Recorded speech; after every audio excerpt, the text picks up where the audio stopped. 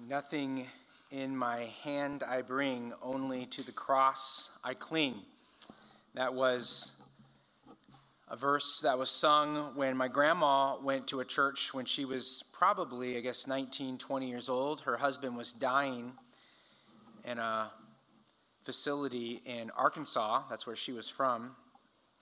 And he came to Christ and wrote a letter to her inviting her to receive Christ as well. And she thought she was a good girl. She didn't need that kind of stuff. She already went to church. But she went to church one Sunday and heard that song, Rock of Ages. And on that verse, nothing in my hand I bring, only to the cross I cling. She realized what she had in her hands was her own goodness, at least what she thought was her own goodness, her own righteousness, her own works. And she left that all. And she actually walked forward, talked to a pastor, and she prayed to receive Christ as her Savior. Changed her life. Eventually my mom was born, changed her life, and has changed my life. So praise God for that song and how it ministered to her heart on that day she received Christ. Turning your Bibles to 1 Corinthians chapter 15. 1 Corinthians 15.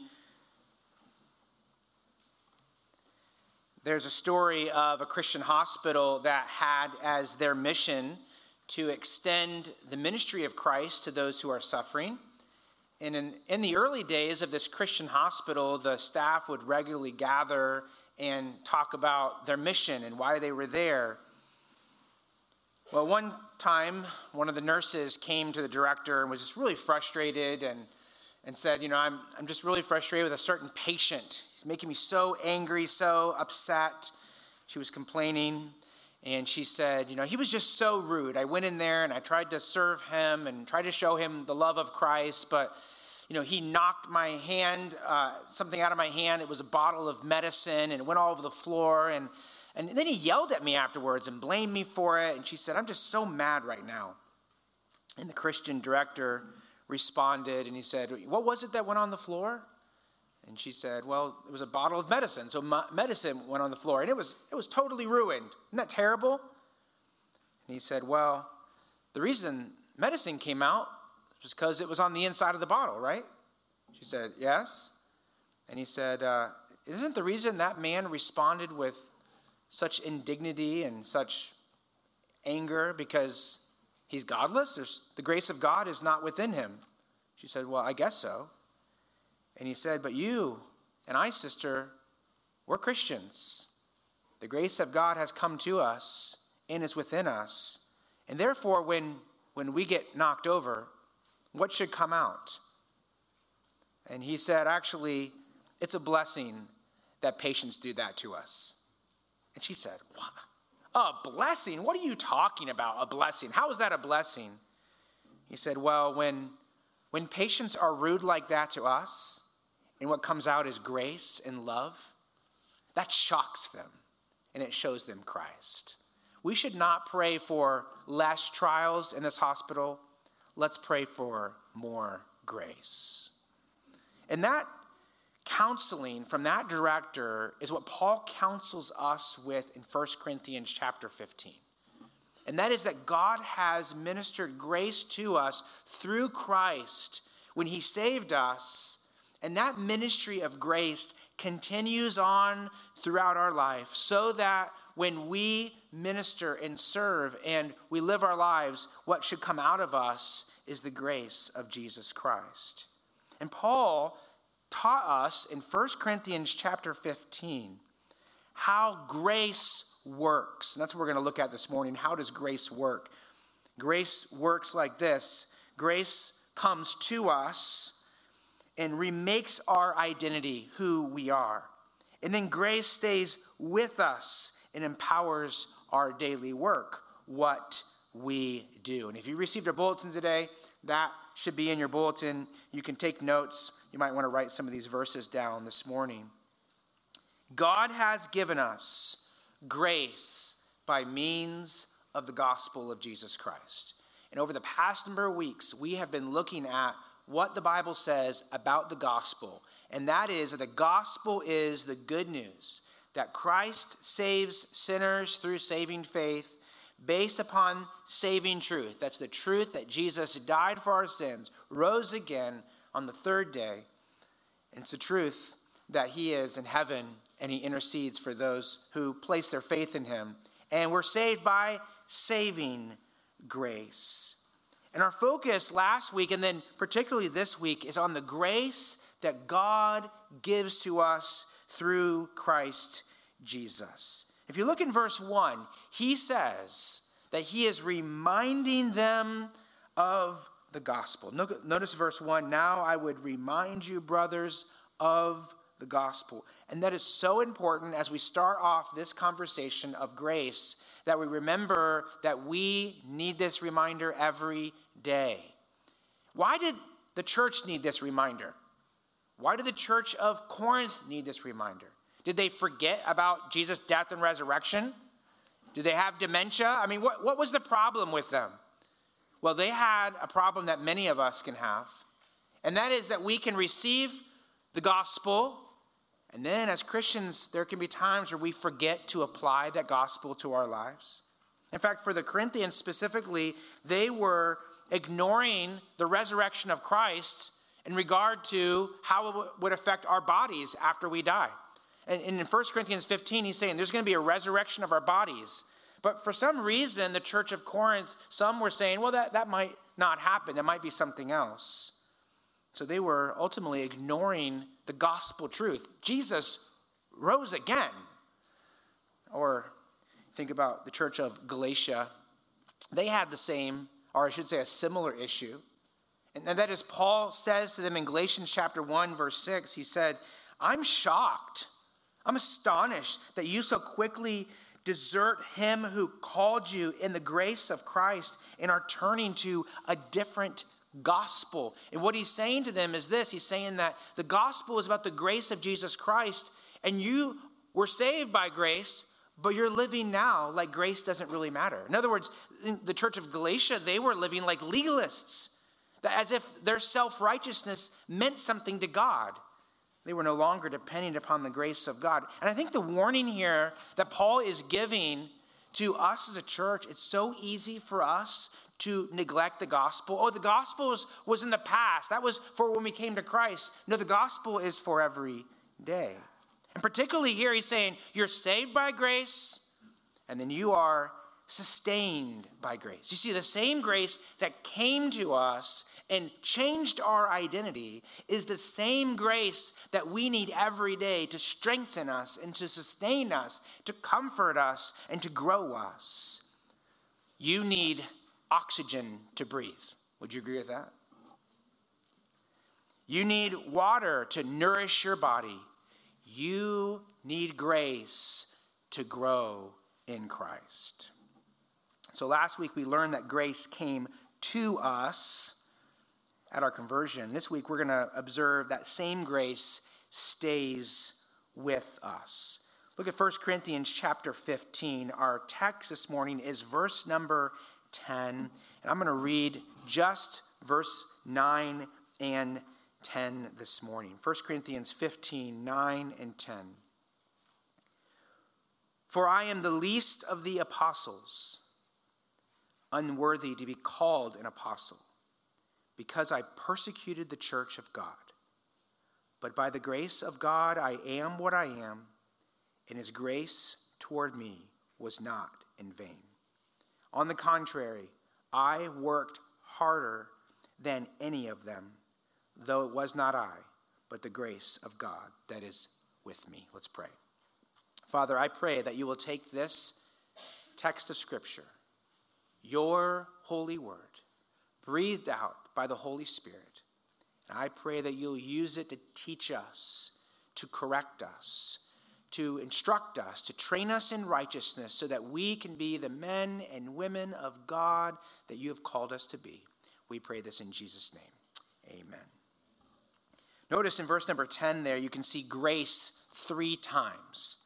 Grace is at the beginning of the verse. Grace is in the middle of the verse. Grace is at the end of the verse. Look at verse 10. But by the grace of God, I am what I am. And his grace toward me was not in vain. On the contrary, I worked harder than any of them, though it was not I, but the grace of God that is within me. Paul wanted to make it absolutely clear that there was nothing that he had to contribute to God's work of salvation in his life. God's work to save, God's work to sustain, God's work to empower, God's work to sanctify, God's work for him to even do good works is all by the grace of God. And anything Paul was or ever did to honor the Lord was only possible because of God's grace. And last week we saw that grace is God's work of love to those who don't deserve it.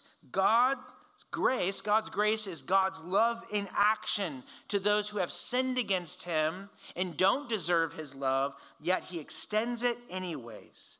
So grace is love directed to us as undeserving sinners. Grace is God's work of love provided to you through the cross of Jesus Christ, channeled to your soul by the power of the Holy Spirit. I was thinking about an illustration of this past week, and I thought about God's love. Think of God's love like an immeasurable reservoir of clear, pure water. And then think of Christ's work like a supernatural pumping station that makes that love available to you through his work on the cross. And the Holy Spirit, think of that like these pipes that are channeled from the work of the cross to your soul. And the flow of God's love through Christ by the Holy Spirit to your heart, that's called grace. And God's grace, it changes things. It transforms lives. That's God's love in action. And how is it that we get to experience the grace of God? Well, Romans 5:2 says, through him, that's Jesus, we have obtained access by faith into this grace. So grace freely flows when we humble ourselves before the Lord in faith. That's what you saw with the Apostle Paul, right? When he was on that Damascus road. What happened? The Lord Jesus appeared to him in this bright light, and he humbled himself, and the grace of God changed his life. God's grace changes who you are, changes your identity. In fact, notice that in verse number 10. Notice how God's grace changed him. Verse 10, but by the grace of God, I am who I am. So God's grace came to Paul. His grace toward me was not in vain. That grace rescued him on the Damascus road. That grace rescued him from his sin, but it rescued him to the Savior. That grace came to him. And when that grace came to him, it transformed his life. And it was immediate. Like, it wasn't that he received grace over time and hopefully someday God would change his identity. No, when on that Damascus road, when he received the grace of God, he went from being a persecutor to being an apostle. In fact, Christ even says, on the Damascus road, you're going to be sent. You're going to go. That's what it means to be an apostle, a sent one. And on that Damascus road, he was changed from being a person who hated Christ and killed Christians to being a person who loved Christ and served Christians. And here's the question, how is that possible? Right? Because it's not like in human reasoning, you don't look at this and go, oh yeah, as you calculate Paul's life, it was better for him to be a Christian. So that's why this happened. No, it wasn't. Not in human terms. I mean, think about it. He was a member of the Sanhedrin. He had power. He had all these credentials that made him a very influential person in the Jewish community. I mean, he was a person who was probably pretty wealthy with his standing in Jerusalem. He gave all that up to be persecuted, to be the one who was persecuted, and he gave it up for Christ. And how is it possible that he changed like that? And it's because of the grace of God. So God's grace changed Paul's identity. And our identity, your identity, is a big topic in our society, isn't it? I mean, in fact, you have all these young people who are being taught that you need to find your identity. Like you need to seek for it. And so you look within yourself and you try to find your authentic self. And once you find your identity, then you can be fulfilled and happy. Until you find that, you're not going to be. And of course, what they find out is that when you look within yourself to find your identity, you're not fulfilled and happy. That's not how God created us to be. But our world says, you can find your identity in your sexual orientation. You find your identity in what your skin color is, or maybe you find your identity in political parties, or maybe it's in your job. Who are you? Well, this is what I do for a living. That's who I am. Or maybe it's in your athletic abilities, or especially for teenagers in school, it's kind of like your identity is found in a group that you're in, like you're part of this group or that group. And if you grew up in the 1990s, you were a girl, and maybe you were a Valley girl, or maybe you weren't a Valley girl, so you weren't very popular. But you see what I mean? Like that's what the world does. They say, who you are is found in those things maybe exterior to you, the things of this world, or things within yourself. But for the Christian, our identity is found in Christ, who he is, and who he makes us to be. His work within us, that's where our value, that's where our identity is found. So Paul was a persecutor without the grace of God, and his identity changed to what? He is an apostle, a sent one of God. For these Corinthians here, they had an identity before they came to Christ. 1 Corinthians 6, Paul reminds them of their identity. This is what they did. This is who they were. He says that they were sexually immoral. They were idolaters. They were adulterers. They were homosexuals. They were thieves. They were greedy. They were drunkards. They were revilers, swindlers. And he says this, and such were some of you. Notice that were. That's past tense, friends. He's saying, that's not you anymore. Well, how is that possible? What changed? It's God's grace. Because we notice what God's grace on the screen. Notice 1 Corinthians 6, what God's grace did. God's grace washed them. You were washed. You were sanctified. You were justified. And that's, again, past tense. When did that happen? When grace came to you and Christ rescued you. You were washed from your sins. You were made holy, sanctified like Christ. You were declared righteous, not because of your righteousness, but because God gave you the righteousness of Christ. In the name of the Lord Jesus Christ and by the Spirit of our God. The grace of God changed their identity. I was reading a biography this past week about John G. Paton. I'm going to tell this as a missionary story for these kids when I go to camp. He was a missionary to the New Hebrides Islands. One of his best friends was named Abraham. And he was one of the people that were on the island, that were the natives there. And before he came to Christ, he was a tribal warrior. And these tribal warriors were cannibals. They would kill their neighbors, they would eat their flesh, and they would think that some kind of power from the spirits would come into them. And many of the people on the island as well, they beat their wives. Women were considered property. They were about the same level, if not lower, than animals. They were just cruel. But the gospel came to him, and grace changed his life.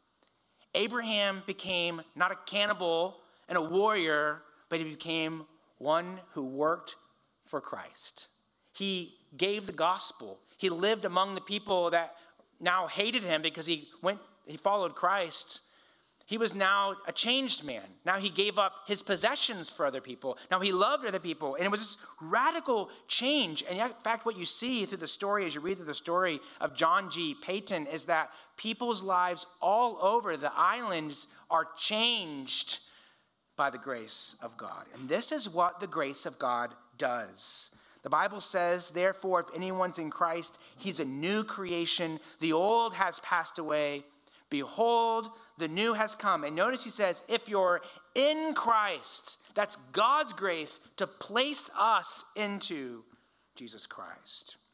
So his grace was toward him. Notice verse number 10. The grace was not in vain. In other words, it worked. When God starts something, he finishes something. God's grace came to you, and friend, can I tell you, he's not going to give up on you. Believer in Jesus Christ, child of God, when he makes you his child, he doesn't kick you to the street, right? His grace comes to you. His grace stays with you. And so the grace of God changed his identity. Then also notice the grace of God changed his activity. The grace of God changed his activity. Notice verse number 10. On the contrary, I worked harder than any of them, though it was not I, but the grace of God that is with me. So grace is God's work within us. So does that mean that if God's works within us that we just give up and we can be lazy, right? God's the one doing the work. It's his grace, just let him do the work. What does Paul say here? No, it's the exact opposite. He says, I worked harder than any of them. Well, why is that? Because the grace of God was at work within me. When God's grace works in you, God's grace energizes you to work for Christ. Did you get that? When God's grace works in you, God's grace energizes you to work for Jesus Christ. When God's grace works in you, God's grace changes you to be like Christ. God's grace is like plugging in your electrical appliance directly into the nuclear power plant. It will never run out of energy. Like it's always available to you. And because the grace of God is channeled to our inner person by the Holy Spirit, our spirit is alive. Our minds and our mind, and our words and our desires and our wills and our actions can be energized, therefore, to do what God has called us to do. And the truth is, laziness reveals that you are energized by your own desires. Laziness reveals that you're motivated by your own comfort. You want to do the least work possible for you. It's laziness. But for the Christian, when God's grace energizes your heart, you work hard for the Lord. A Christian who is depending upon the grace of God is the hardest worker there is. That's biblical Christianity, church. And it's not because you're energized by yourself and your own desires, your own will. It's because you're energized by the omnipotent God. So Paul says, I worked harder than any of them. It was the grace of God within me. There's a popular phrase in Christianity and churches, but you might see sermon series on this. I saw there was a camp this summer that used this as their slogan. And it's this slogan right here. It's let go and let God. And let me just tell you, please don't ever use this slogan. Okay? I'm putting it up here to warn you. Please, it's a catchy phrase, So I think that's why people use it. Unfortunately, I know there's a church that preached an entire sermon series on this, and it's like, just let's preach the Bible instead of cute quotes like this. But the reason it's not good to use is because it's an improper view of grace. See, it's not let go and just let God. It's actually, here's what's biblical. It's actually trust God and toil hard. It's actually trust God and then get to work. Or as I heard one person say it, let God and let's go. That's actually the biblical teaching on grace, that we depend upon the Lord and then we go out and work for the Lord by the grace of God. In fact, Ephesians chapter 2, the great passage on the grace of God that saves us, for by grace you've been saved through faith. Wonderful passage. Amen to that. But you know that at the end of that paragraph, when he talks about what God's grace does, God's grace makes us into his workmanship. It actually creates us to be one who does good works. And so God's grace empowers us to serve him by grace. Grace puts you to work for Christ. And that's what Christ did. When Christ was on earth, he was not lazy. And when you see the ministry of Jesus Christ, Jesus was hard at work. And yes, he had times when he went away to rest. But even what's interesting about that is, remember, there's a time where he goes across the Sea of Galilee. He's like, I've been ministering for 3 days. I think it's around Matthew 15 or a text. I think it's Matthew 15 or 14. And he's like, I got to go across. We got to get some rest. And he gets out, and there's all these people, and they're hungry. And the disciples are like, we got to get away to a desolate place. Let's get away from these people. And what does he do? He has compassion on them. I mean, he's tired, he's weary, but what he does is he looks at them and he says, these are like sheep. They don't have a shepherd. Let's minister to them. Jesus worked hard, and what Jesus reflected, what he imaged, was what God created us to be. In Genesis chapter 1, Genesis chapter 2, we see that God creates us, man and woman, in his image. And what is God like? God's a God who works. In fact, you think about the creation story, you have 6 days of God working. Why in the world did God create in 6 days? Could he not do it in 1? Absolutely he could, right? God did it to give us an example, and that was that he actually wants us, like he works, he wants us to work. Actually, work's a blessing. Work is a good thing. And so he says 6 days you're to work. And then you're going to have a day where you rest. And that's really a day we focus on the Lord. We set aside for him. We call it in the New Testament the Lord's Day. It's about worshiping Christ and about building his church. But the point is this, is he's saying that I have created you in my image. And that part of that is that you get to work. You work. And what happens, or what's happened after the fall, what happened because of sin, is that sin changed work from being a blessing, a way to provide, a way to image God. Work became about me, about my status or my power, or maybe I don't want to work because I don't really feel like working. Work became something that was rejected by many that wanted to reject God's will for them. They were lazy. I read a shocking statistic this past week.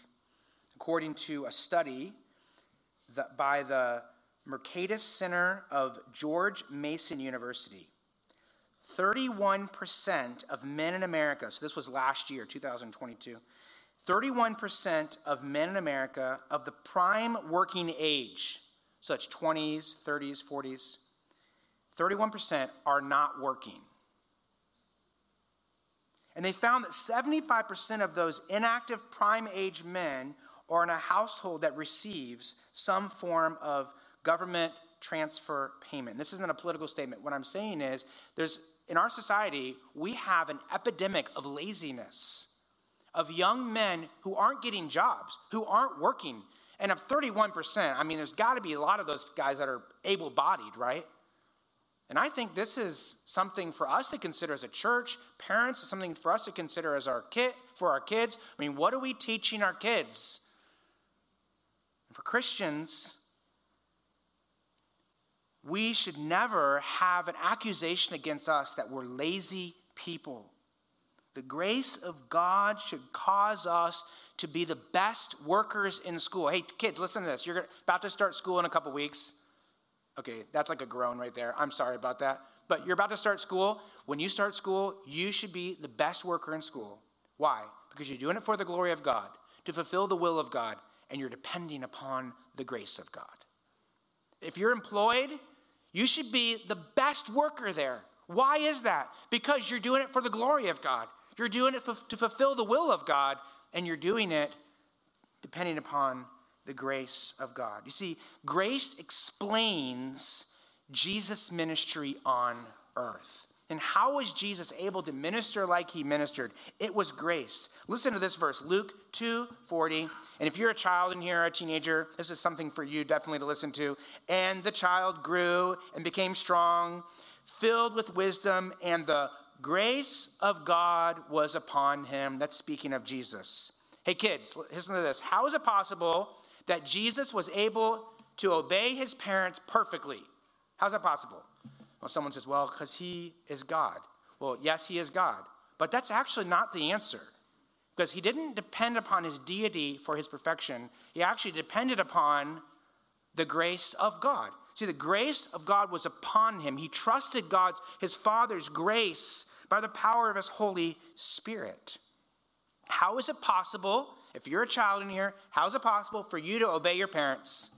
I mean, true obedience from the heart, that you have sweet submission, you want to glorify God, you want to do what your parents say, you want to do it completely. How is it possible? Well, I'll tell you the answer I tell my kids. It's not possible. And then the kids go, yay, It's not possible on your own. It's not possible without the grace of God. See, so why is it that you habitually live in a way that's rebellious to your parents? It's because you're not depending on the grace of God. You're depending on yourself and your own desires. And actually, the conclusion of all discipline of children, the conclusion is this: you can't do it on your own. You can only do it by the grace of God. And that's why you should conclude your discipline always with prayer. The grace of God explained Jesus' ministry. Remember, Jesus was baptized, and when he was put down in the water and brought back up, the heavens opened, and God the Father spoke, and the Spirit descended on him, on Jesus like a dove. And the Father said, "This is my beloved Son, with whom I'm well pleased. I've set my favor upon him." And the Holy Spirit is upon him. The grace of God is upon him. What's the very next thing that Jesus did, or what happened to Jesus right after he was baptized? Remember? He had temptation. And he goes out. The Bible is very clear in the power of the Holy Spirit. How was Jesus able to resist those temptations? Again, the answer is not he's God. He is God, so let's not get that confused. But the answer is he depended upon the Holy Spirit for grace. See, in that way, church, that's how he's an example for us. Because he was tempted in all ways like as we are, yet without sin. And how is that possible? Because of the grace of God in his life, he depended upon God's grace. See, grace explains how Jesus was able to go to that cross, to be tortured for our sins. Grace explains how he was able to hang on that cross, and when he was reviled, he did not revile in return. When he suffered, he did not threaten, but he continued entrusting himself to him who judges righteously. In other words, the answer to why Jesus was on that cross, and he said, "Father, forgive them," he had a heart of love. The reason for that is because the grace of God was upon him, and he was living surrendered to his Father, trusting in that grace by the power of the Holy Spirit. In fact, what we see in John chapter 1 is that the Apostle John says, listen, I knew Jesus. John 1:14, the Word became flesh. That's the eternal Son of God, Jesus Christ. He became flesh. He dwelt among us, and we have seen his glory. What's that glory like? Glory of the only Son from the Father, full of grace and truth. And that's why verse 16 then says, and from his fullness we have all received grace upon grace. It flows to us through Christ, and if you are in Christ, it just keeps coming. He shares with us the grace of God. It's possible through Christ. Grace explains Jesus' life, his death, and even his resurrection. How is it possible he was able to raise from that tomb, be risen again? It's by the grace of God. The grace of God explains why after Christ's resurrection, lives were changed. The gospel spread. It's said of in Acts chapter 4, verse 33, that with great power, the apostles were giving their testimony to the resurrection of the Lord Jesus. And great, what is the word? Great grace. Great what?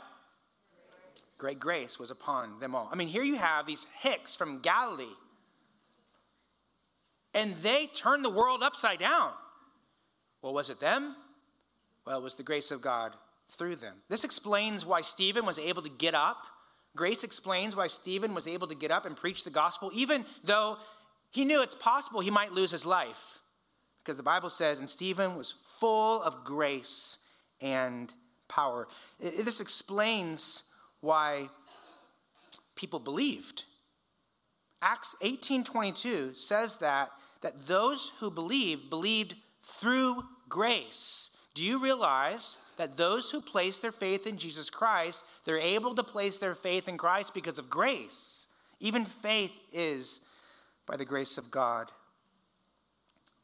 Grace is what is delivered to you when someone preaches the word of God. Grace is what comes out of God's word when you read it and you're illuminated by the Holy Spirit. It's what he says in Acts 20:32. And now I commend you, Paul says, to God and to the word of his, what is it? Grace, which is able to build you up, to give you the inheritance among those who are sanctified. So look in verse number 10, 1 Corinthians 15:10. Notice Paul testified, I work harder than any of them. Yet, not I, but the grace of God that is within me. That word there, worked harder, is speaking of intense labor. It's working to the point of exhaustion. It's to put your whole effort to the task at hand. It's working so hard that when you go to bed at night, you close your eyes and you're immediately asleep because you spent your whole day in labor. This is how Paul described his life. He wasn't bragging here. He's saying that what's happened in my life, the toil I go through, is because God's grace has empowered me. And just think about for a moment, what was it, in what ways did Paul work hard? In what ways did Paul work hard? What did working hard include for the Apostle Paul? Well, first of all, I think it included working hard, the hard work of spiritual discipline. The hard work of spiritual discipline. I mean, think about Paul. I mean, who do you think had a spiritual target on his soul? I mean, if Satan's going to go after anyone, who's he going to go after? I mean, I imagine he's like, demons, get away. I got this guy. Like, he's my project. Paul was under intense spiritual warfare. And honestly, like, trusting the Lord, going through temptation, the fight to live a holy life, it's hard work. Paul says that in 1 Corinthians 9:27, I disciplined my body and I keep it under control. And Paul's describing himself like an athlete. Is anyone a real athlete in here? If you are, you eat right, you exercise often, like for the purpose of being successful in whatever that athletic event that you're going to compete in. And Paul says life is like an athletic event and it takes hard work. But it's not his work, it's the grace of God through him. Or Philippians 2. The Bible says, Paul says, work out your own salvation. God has given you a gift of salvation. He saved you and he's given you this wonderful gift. He says, use it. Use it. It takes work. You're like, oh, is it all up to me? No. Verse 13, for it is God who works in you, both to will, that is that he puts the desire within you, and to work, that is that he gives you the power. And it's according to his good pleasure. Grace empowers the hard work of trusting and enjoying God in suffering. We don't really know what the suffering was for Paul, but he had something that was so intense that he pleaded with the Lord, Lord, please take it away from me. And that's not a bad prayer to pray. It's not that's not sinful. That just shows that he's genuinely suffering. But suffering with joy, suffering and trusting the Lord, that's very difficult, isn't it? It's very hard. You could say it's hard work to trust the Lord during suffering. But what did the Lord tell Paul? My grace is sufficient for you. I have something to offer you, Paul. It's not taking away that trial. It's not taking away that difficulty. It's grace to trust me through it. My grace is sufficient for you, for my power is made perfect in weakness. Therefore, I will boast more gladly in my weaknesses, so that the power of Christ may rest upon me. If you've lost a loved one, if you have pain because of some kind of physical ailment, if you think about your past, maybe you have regrets or guilt or something that you went through that's very difficult, something that causes your pain, it's very hard to move forward sometimes, isn't it? Sometimes it's almost paralyzing. But what God is saying here, he's saying, I have something. I have a gift for you, and that is grace. But wouldn't love take it away? Right? I mean, if God really loved us, wouldn't he take it away? What's the Apostle Paul saying here? What's Jesus saying to the Apostle Paul? No, love actually does something else. What does love give instead of taking away the trial? What does love give? Love gives grace. And really what that is giving is God is giving us more of himself. What you need in weakness is more of Jesus. And that's what grace gives us. There's a song that I go to many times tends to be on Mondays. And as you can imagine, I think everyone has a day where that's the day that you're like, oh, do I really want to do this anymore? For pastors, that's Mondays. About 8 o'clock in the morning. And you think to yourself, I think to myself, and I know this is common because I have a pastor's thread with a bunch of other pastors, and sometimes on Monday morning they text on there and everyone, agrees with it. It's a song, though, that I like to listen to sometimes. Sometimes I go in my car and I play this song away from everybody else. And I sing this song, and it's a song called Grace by Laura Story. Do you know that song? And it goes like this. It goes, at times I may grow weak and I feel a bit discouraged, knowing that someone somewhere could do a better job. For who am I to serve you? I know I don't deserve you, but that's the part that burns in my heart, and it keeps me hanging on. And one of the other verses says this, as I walk with you, I'm learning what grace really means. The price that I could never pay was paid at Calvary. So instead of trying to repay you, I'm learning to simply obey you by giving up my life to you for all that you've given to me. And the idea of the song is it's grace. And that is that God, I'm only able to serve in the power of your grace. Grace empowers us. Grace empowers us in suffering. Grace empowers us in our employment. We're going to wrap this up, so I'm not going to go through too much of this. But think about Acts 20, what Paul testified of himself.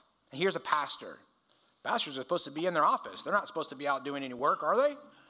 Well, Paul, what does he say? He says, you yourselves know that these hands of mine have supplied my own needs and the needs of my companions. In everything I did, I showed you that by this kind of hard work, well, Paul did some hard work.